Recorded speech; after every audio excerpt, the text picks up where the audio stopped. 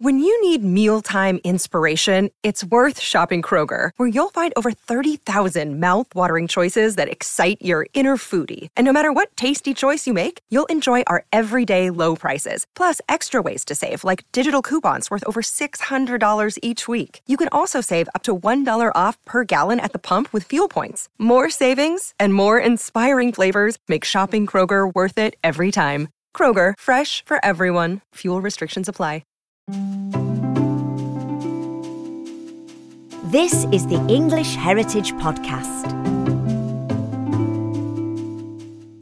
Hello and welcome to this latest podcast into England's past. I'm Charles Rowe. We're here with new episodes every Thursday, so make sure to subscribe. Today we bring you the story of St Milburga, whose legacy has dipped in and out of the limelight throughout English history, and yet she was a princess, an abbess, and a woman of international renown. And here to tell us more is Senior Properties Historian Dr. Michael Carter. Hello, it's a pleasure to be back and to be speaking to you today about St Milburga and Wenlock Priory, which isn't far from the Welsh border, the very western bit of England in Shropshire. And it's a real pleasure, especially to be speaking about this, because it's one of only 4 monasteries currently in the care of English heritage that has a history of occupation during the Middle Ages by nuns. And that's something we'll get onto in a bit more detail with you, Michael. So, St Milburga, who was she exactly and why is she an important figure? She's of considerable historical, religious and cultural importance. She lived in the late 7th and early 8th centuries. That's a time when the peoples of Anglo-Saxon England were being converted to Christianity. She was acquainted with some of the key players in the conversion of the English. Its legacy is still with us today. Now, the people she was acquainted with, and we'll be talking about in more detail, are St Theodore, the great reforming Archbishop of Canterbury, who's originally from Syria, and the fame of Milburga's monastery at Wenlock was to reach mainland Europe. It's just an indication of just what a significant figure she was. Now, monasteries played a key role in the conversion of the English, and the role of nuns in this needs to be acknowledged and is sometimes underappreciated. Milburga, like her near contemporary St Hild or Hilda at Whitby, was an abbess, head of a so-called dual monastery of monks and nuns.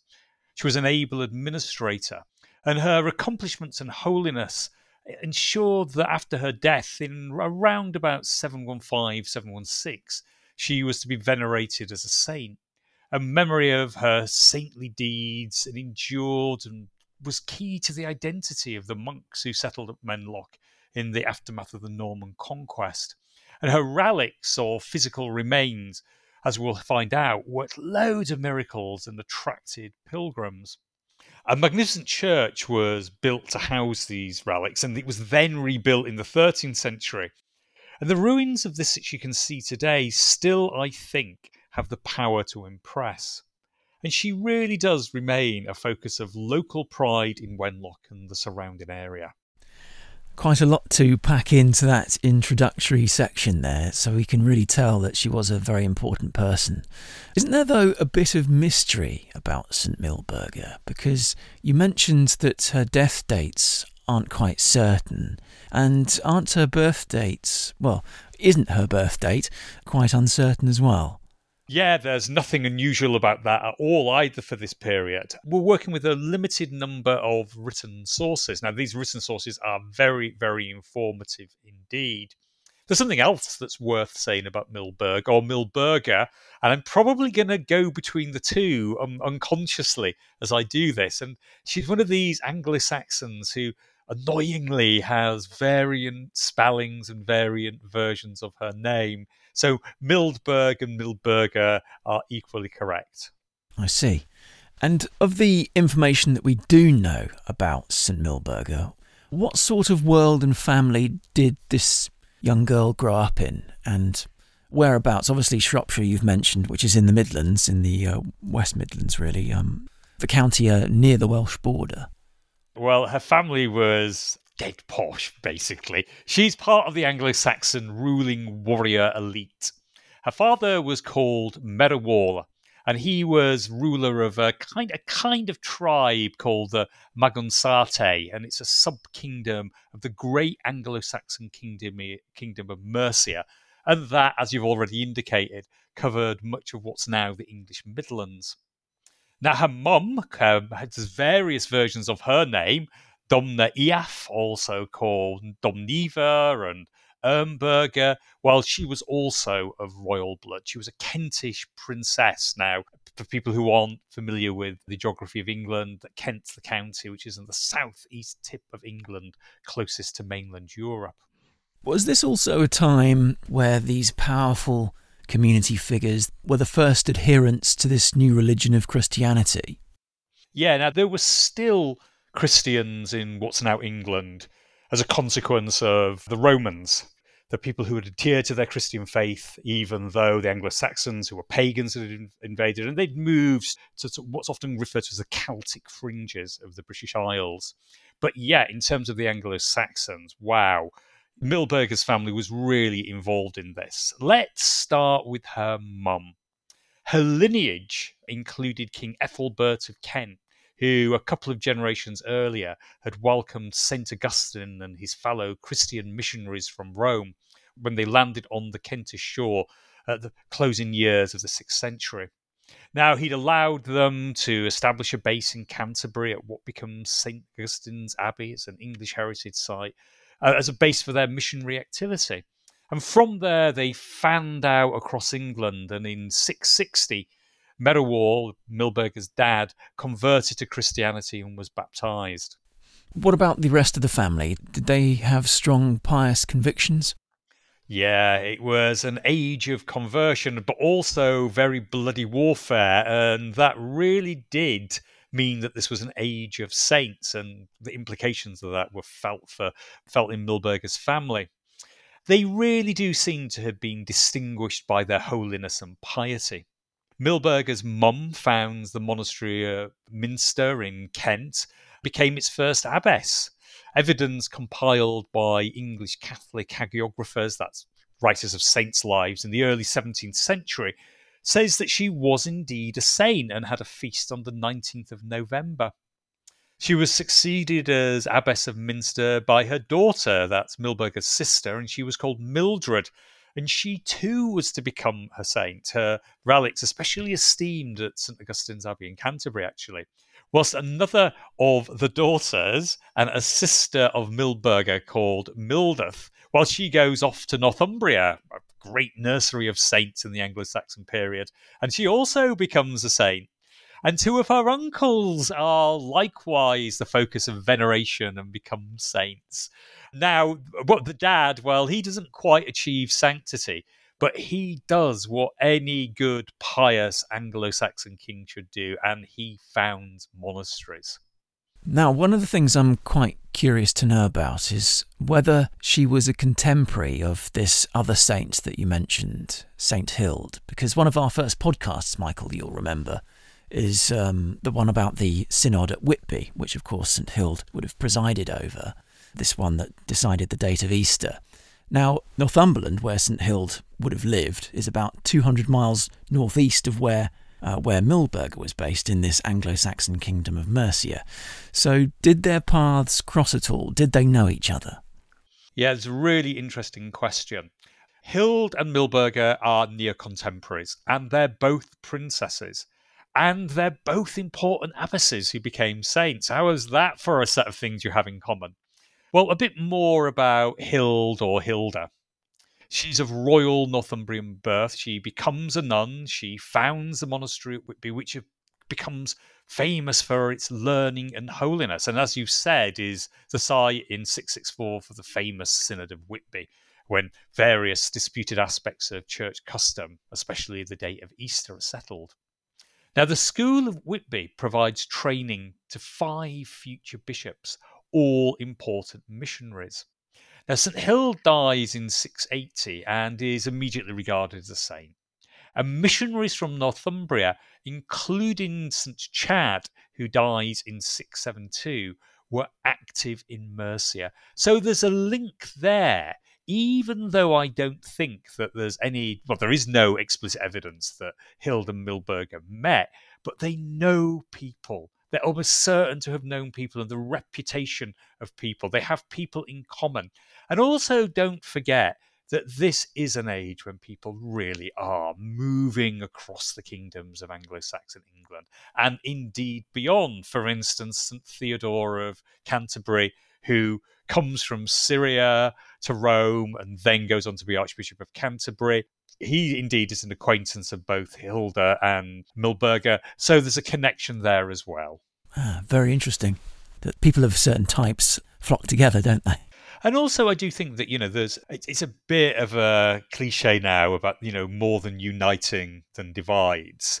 And, I think that is true perhaps as much in Anglo-Saxon England as it is in the England of our own times, that there's an awful lot of things that bind these, even though these kingdoms are always at war against one another. But there is an awful lot that they have in common that binds them together. And there is an awful lot of movement, not just of people, but of ideas and of cultural objects between them. And religion would have been one of the pieces of glue that would have held them together too. Absolutely. It really is a tie that binds. When these people are converting to Christianity, they are sharing a common religion, so they see a common roots to salvation. Something else that St. Hild and Milburga had in common was this connection to double monasteries. You gave us a brief description at the start, but a double monastery comprises who and what exactly?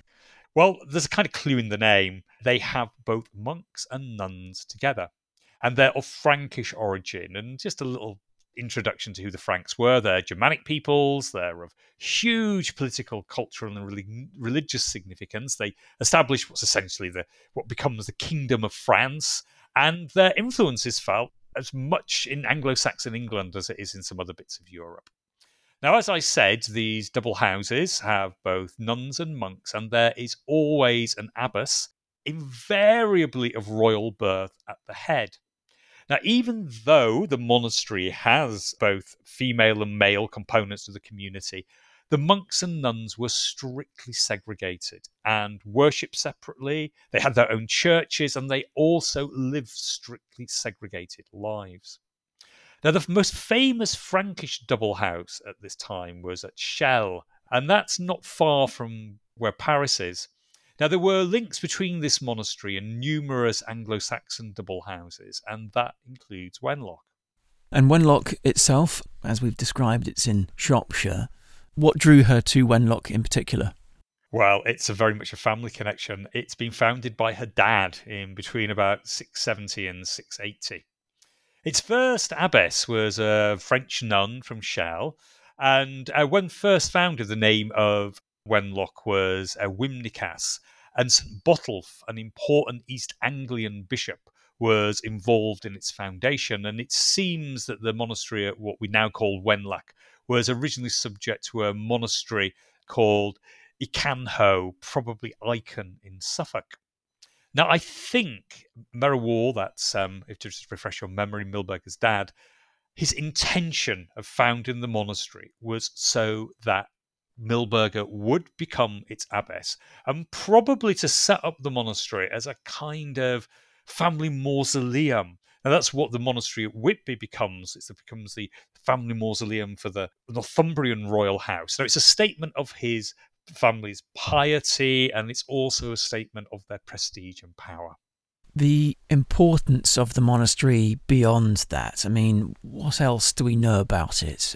Was it, say, architecturally significant, or was it one of the first in that region, in that kingdom, or what else do we know? Well, this is a time when the Mercians are being converted to Christianity. And Wenlock is most definitely an important religious centre for the conversion of the Mercians and also the consolidation of Christianity within the kingdom. We know a little bit about its religious importance and its fame indeed. A letter written by St. Boniface, now he's an Anglo-Saxon monk who dies in 754, who's the missionary to Frisia, Germany and Netherlands. And that really does show the contemporary religious fame of Milburga and her monastery. Boniface describes a vision of the afterlife experienced by a monk at Milburga's monastery, who, whilst his brother monks were singing prayers over his lifeless corpse, and I'm going to quote from the letter here, returns to his body at first light, having left it at cockcrow. Now, news of this miraculous event really did spread widely. Boniface learned of it from the abbess of Barking, while his letter recounting the event was addressed to a nun at Wimborne in Dorset. So I really think that does show the widespread fame of Milburga's monastery. And the so-called Testament of Milburga, which although it survives in a late 11th century source, gives an apparently authentic account of how Milburga expanded her monastery's estates. And it really does give insights into land ownership, processes of donations and purchases by monasteries at this time. And it just leaves us with no doubt that Milburga was an incredibly able leader indeed. Now, some fragments, so you mentioned what was it like architecturally, some architectural fragments, the footprint of the Anglo-Saxon monastery was discovered in 20th century archaeological excavations. And you can see it's very small compared to what follows it. But you can see when you visit the monastery now, it's been laid out in the turf, and it's of a scale you would see at Anglo-Saxon monasteries across England at this time. And the architecture indeed is influenced by French and even Roman and Mediterranean models of what a church should look like at this time. Okay, so what Milburga would have seen in her lifetime is basically laid out as sort of mostly foundations and low-lying masonry at the moment. Absolutely, and also a small fragment of what she might have known. I'll just throw that in, that, you know, these sequencing of architectural remains from the Anglo-Saxon area, especially from this time, is quite difficult. And these monasteries, even in Anglo-Saxon monasteries, were the focus of continual processes of rebuilding and renovation, just as much as monasteries were later on in the Middle Ages. And the way it appears today to visitors, how would you describe that? It's obviously quite impressive, the ruins, aren't they? Wow. I can remember the first time I went there, and you see it, you get your first proper view of them after going to the visitor centre. You walk down this pathway where the ruins are screened from you by a hedge, and I turned the corner and saw them when I saw them for the first time, and it really was a little bit of a jaw-dropping experience. They are hugely impressive, and you know, they're heavily ruined as a consequence of Henry VIII's dissolution of the monasteries. But I went there with my partner, and I stood at what would have been the western end of the post-conquest church. Then he stood at the other end. This is the church at its fullest extent after an Eastern Lady Chapel had been added in the 14th century, and it is of cathedral-like proportions. And the remains which you can see are late 12th, 13th to 14th century, and they are, I think, breathtaking. And it's amazing, isn't it, what you get when you go to an English heritage site. You don't just get the story of, say, St Milburga, you get all the other layers of history thereafter as you sort of peel back the onion, which is really great. That's a really good way of describing it. I mean, that's not just the ruins of what was, as I said, a cathedral-like church. There are remains of the cloister, including the fountain where the monks would have ritually washed before entering the refectory nearby. There's the chapter house with some brilliant bits of a Romanesque, that's 12th century sculpture. And there are other well-preserved buildings which, respect the privacy, please, of the people who live there, as it's now a private house. And there's also, bits of the precinct wall and an imposing tower, just giving a sense of the wider context of these buildings. It would have been very, very different in Milburga's time. And I think it's important to add here that in Milburga's time, there would have been two churches. Now, what's laid out in the grass at the English Heritage Site was probably the monks' church, whereas the nuns' church is a little to the west and is probably where the parish church, where Milburg remains a focus of veneration, still stands. Now, there's completely lost buildings from the Anglo-Saxon monastery. There would have been dormitories for the monks and nuns, separate ones. refectories where they ate, workrooms, possibly cells for their individual devotions, infirmaries for the care of the sick. And also we must remember that they were great centres of hospitality and also power. So there would have been a guest house, probably a kind of quasi-palace perhaps, for members of Milburga's family and other important Anglo-Saxon bigwigs who were visiting there. That's a lot that's sort of been lost, which is a terrible shame in a way, but that's history, I suppose. What happened to the monastery that she had built up, and when did she die? What sort of legacy was she leaving? Yeah, she dies. I mean, I've seen estimates for her death ranging from 714 through to 716, and I think a consensus at the moment is around about 716. And she immediately becomes the focus of veneration. She becomes a saint. Now, her monastery seems to survive the Viking invasions of the 9th and 10th century. And there may well still have been nuns as well as priests there as late as 901. But later in the 10th century, it seems to become a minster. That's a centre of the dissemination of the Christian message, staffed only by priests. But Milburga most definitely remains a potent presence there. Her relics are mentioned in an 11th century source as resting in Wenlock. That means that they're enshrined within the church there. I see. And can I just pick up on this idea of sainthood, which came quite, I think, soon after her death? How was that acquired?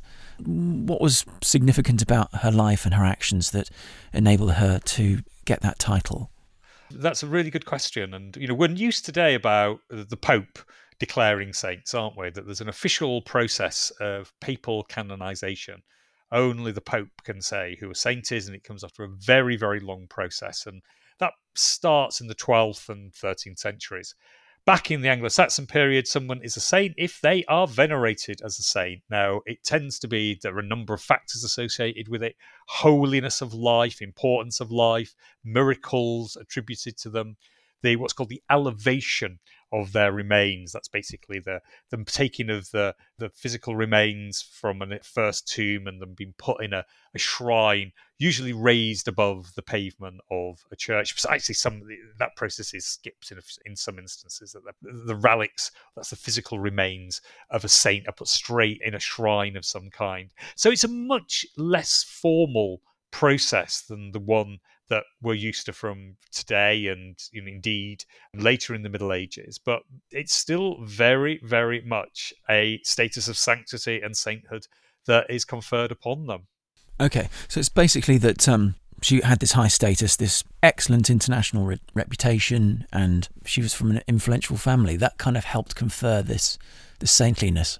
They all helped, but she had to do the other bits as well. The holiness of life, or what's interpreted as holiness of life. And she has helped affirm and consolidate the Christian message, and miracles which are described in later sources, it must be said, but it does seem to be that the author of these is working from neo-contemporary sources to Milburga. But she does, God through Milburga is working miracles, and that is another key determinant of sainthood. And as we'll see imminently, I think, her miracle working powers are not restricted to the 7th and 8th centuries. One of the key dates, of course, in English history that many people will know is 1066, the Battle of Hastings, the invasion by the Normans and William the Conqueror taking the English crown and throne. So what impact did that seismic event of the Normans coming over and booting out the Anglo-Saxons have on Wenlock? Well, it becomes the site of a monastery again. Between 1080 and 1082, Roger Montgomery, a rich and powerful Norman lord, founds a monastery at Wenlock, and it's for Cluniac monks. I think I need to unpack that a little bit. The Cluniacs were one of the most important monastic reform movements of the Middle Ages. The head of the order was the Abbey of Cluny in central France, which then founded a whole network of dependent monasteries across Europe. The monks who settled at Wenlock came from a very important Cluniac monastery called Charity-sur-Loire, so they're French monks. Now, the Cluniacs were very famous for their art and architecture. They very much believed in the importance of the beauty of holiness to encourage contemplation on the divine. And they set about very quickly building a monastery at Wenlock. Their first priority would have been the church to celebrate High Mass and the 8 elaborate services that punctuated their day. In this Norman period, in this post-Norman period, Michael, I gather that Milburga actually goes through a sort of popular renaissance. So several hundred years have passed. She's sort of brought back into fashion. Why was that? Yeah, I mean, so much of what we learn about the Norman conquest is pretty awful, isn't it? It's like, the Normans taking over the kingdom and ousting Anglo-Saxons with great bloodshed often, thinking about the harrying of the North, events that lead to the foundation of Whitby Abbey, actually. It's a pretty awful period in history. Anglo-Saxons are displaced from their estates and indeed from positions of power in the church. But something quite interesting happens with actually not just Milburga, but an awful lot of Anglo-Saxon saints. Now, although the monks who settle at Wenlock are indeed of French origin, they take and very quickly take an interest in St. Milburga and her relics, that's her physical remains. Now, they were far from alone in doing this. It happened at Durham, Canterbury, Whitby, where I've just mentioned, Winchester, loads of great churches across England, where there are determined efforts to acquire the relics of Anglo-Saxon saints associated with these ancient foundations by these new French monks and high-ranking bishops and so on. Now, by the time the Cluniac monks arrive at Wenlock, we're told that the location of Milburga's tomb and relics had been forgotten. And all the monks have is a silver casket in which they told us some of her relics, but when they open it, they're disappointed to discover that there's only a few rags in it and ashes. Actually, they're still relics and are quite holy, but what you really want are the bones of a saint. Now, they start to speculate where Milburga's relics might be. And around about this time, one Raymond, who is a lay brother of the monastery, so he's someone who hasn't taken full monastic vows, but still lives under the rule of the monastery, doing more sort of agricultural and labouring tasks. Now, he, consistent with his status, is helping to restore the ruinous Church of the Holy Trinity, which had probably been the Church of the Nuns. During his work, he discovers what's described as an old box containing a document written in English. And this said that St. Milburga's grave was in this church, close to an altar, which had now been destroyed. And after obtaining permission from the Archbishop of Canterbury, the monks set about excavating the church to try and find the relics. It's a 12th century it's a late 11th century archaeological excavation. Well, God then as now moves in mysterious ways, and her relics are actually discovered thanks to the activity of 2 naughty boys who are playing amongst the dangerous ruins one summer evening. For on the night of the 23rd of June, these boys fall into a pit on the site of the church. And the next morning, the monks dig there and they find the bones of St. Milburga exactly where the parchment said they would be buried. The monks are really chuffed by this discovery. They wash the bones and they keep the water, more of this later, and they place the relics in a new shrine or casket, which they carry back to the church. So what year was that the boys made this chance discovery? I actually had to correct myself when I was speaking of that. I said 11th century, 12th century. It's actually on the cusp of the two. It's in the summer of 1101. So we're just going into the 12th century.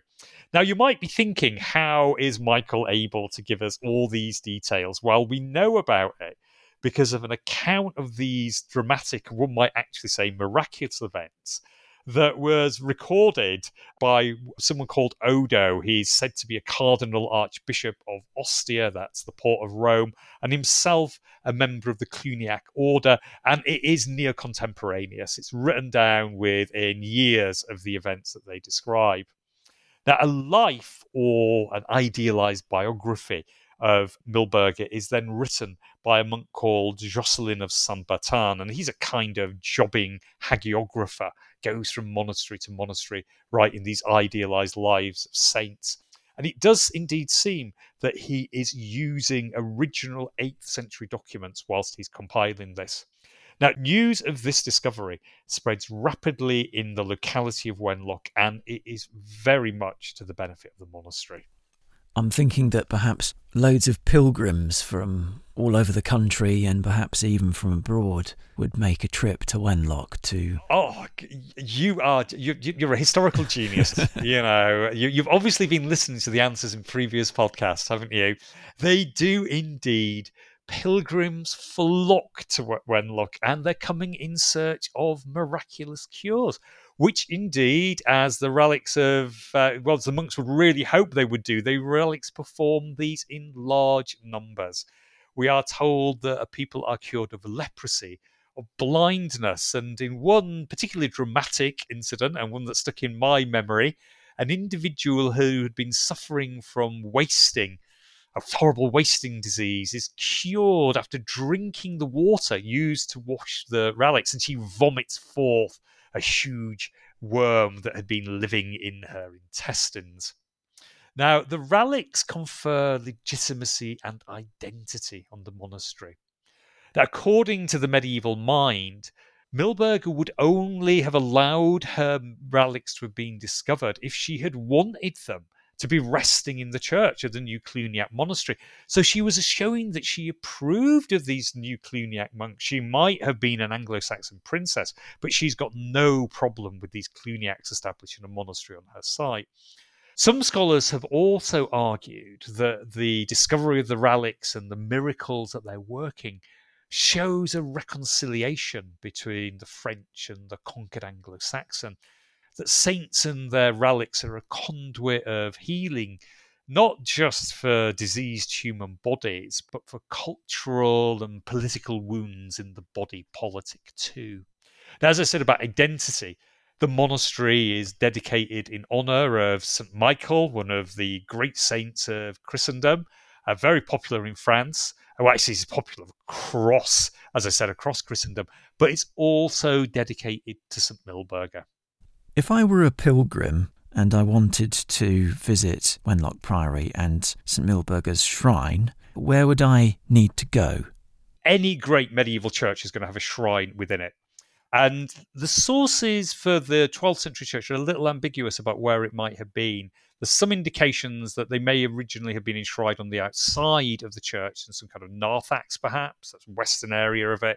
So pilgrims have easy access to it, or perhaps in the nave. But the normal location for a shrine is the east end of a church. And the east end of the church at Wenlock, it's built by the monks in, the late 11th, early 12th century. But then it is rebuilt on a monumental scale between about 1180 and 1200. And that is, I'm sure, to provide Milburga's relics with an appropriately magnificent setting. Now, they'd probably have been placed behind the high altar. That's where daily mass is celebrated. And around the east end of the church would have been an ambulatory, a walkway. The pilgrims would have gone in one door, then they would have processed around or walked around this walkway, venerated the relics, come out of the church a different way. It's necessary to have these things, not just to add status to the shrine, but so that there's no crush of pilgrims. It's a safe place, crowd control. So these relics are safe things to visit. As we sort of begin to close out our conversation, Michael, how would you describe the level of fame of Milburga during her life and then Milburga as a saint after her death? How widespread was her fame? Wow, another excellent question. I just do think that the cumulative contemporary Anglo-Saxon sources are showing that she and her monastery is very well known across the kingdoms of Anglo-Saxon England and into mainland Europe as well. That she's a saint whose sanctity endures through the Viking invasion period and is revived again by the arrival of the Cluniacs. And then we've got some firm evidence of just how well known she is as well. especially when you look at liturgical books. They're the books for the Mass and the Divine Office. They're the 8 services sung at monasteries, punctuating their day from other Cluniac monasteries. And that shows that her feast on the 23rd of February, that's the day of her death, was very, very widely observed. And so too was what's called a translation feast. That's the day when her relics were placed in a new shrine. And that was on the 25th of June. And that's obviously when, from around the time, isn't it, when her relics are first rediscovered on the night of the 23rd of June. Now, she's also included in various collections of late medieval English saints' lives, and that includes mention of her many miracles. And I think one of them is worth talking about, actually, is she shares it with St. Hild or Hilda at Whitby, and that includes banishing the geese that were scoffing the abbey's the abbey's grain, rather. There's another Anglo-Saxon saint at Chester, also an abbess, who is likewise associated with this miracle. Very interesting indeed. And we also know that 4 ancient parish churches across England have a dedication to Milburga. So there's a kind of indication there that she's fairly well known.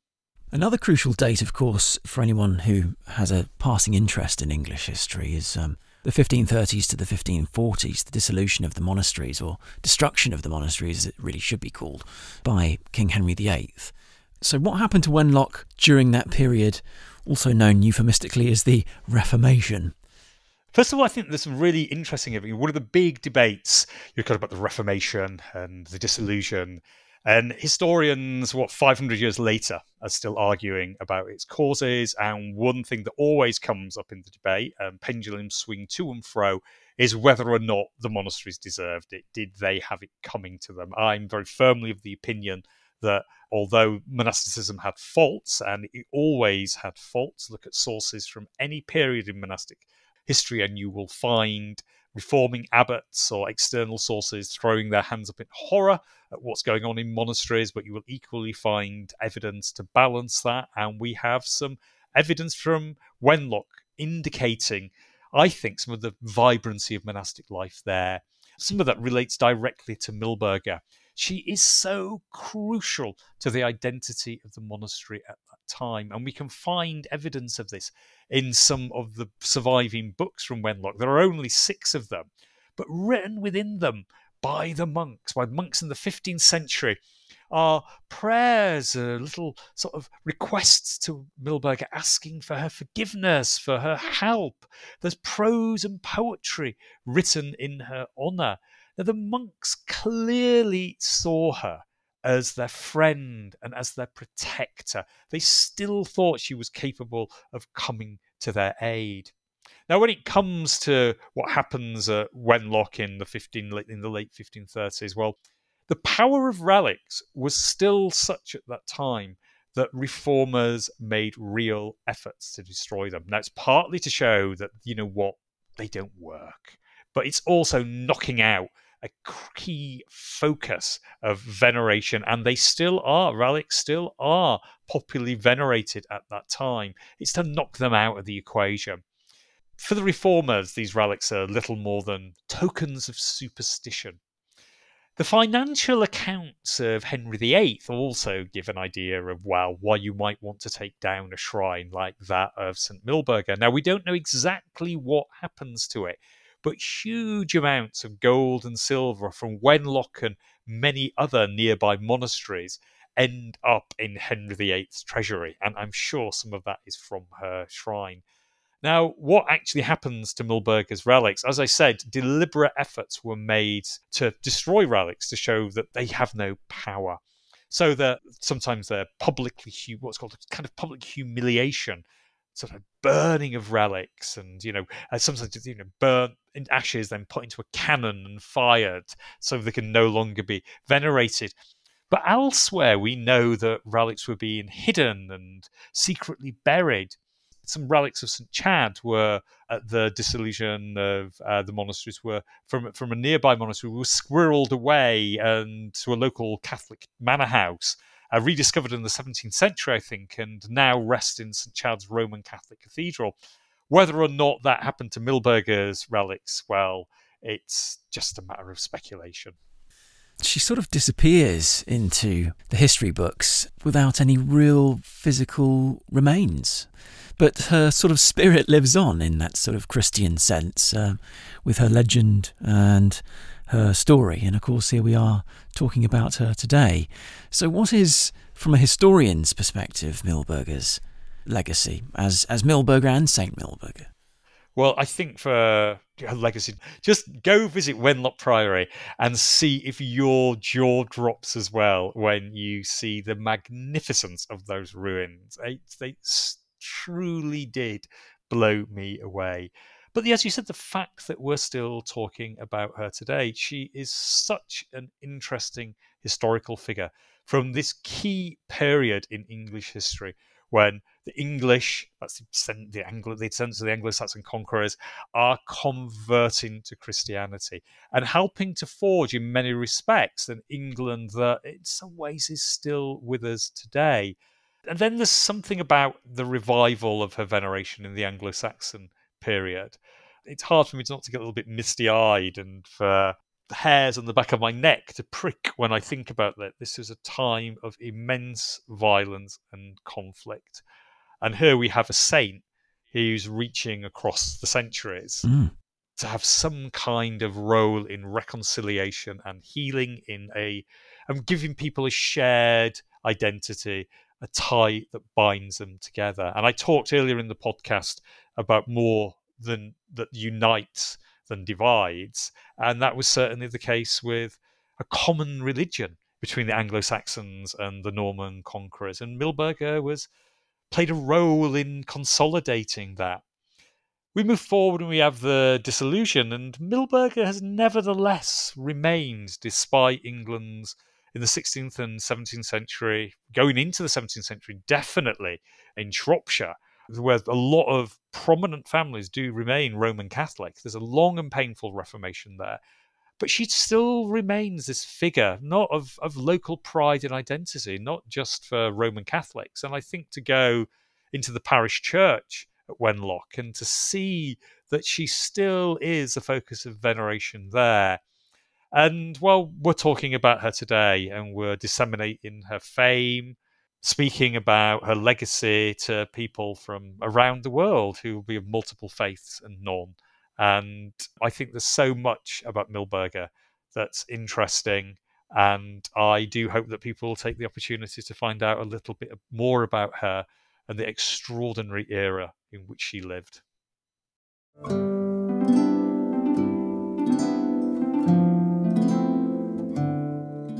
You've been listening to the English Heritage Podcast. Next week, we're delighting in drink as we explore a brief history of booze. The true golden age for cider in England was the 17th and the early 18th centuries, and it was a real sense of pride to make really good ciders that you could have on the dining table and to drink like wine. Thanks for listening. See you next time.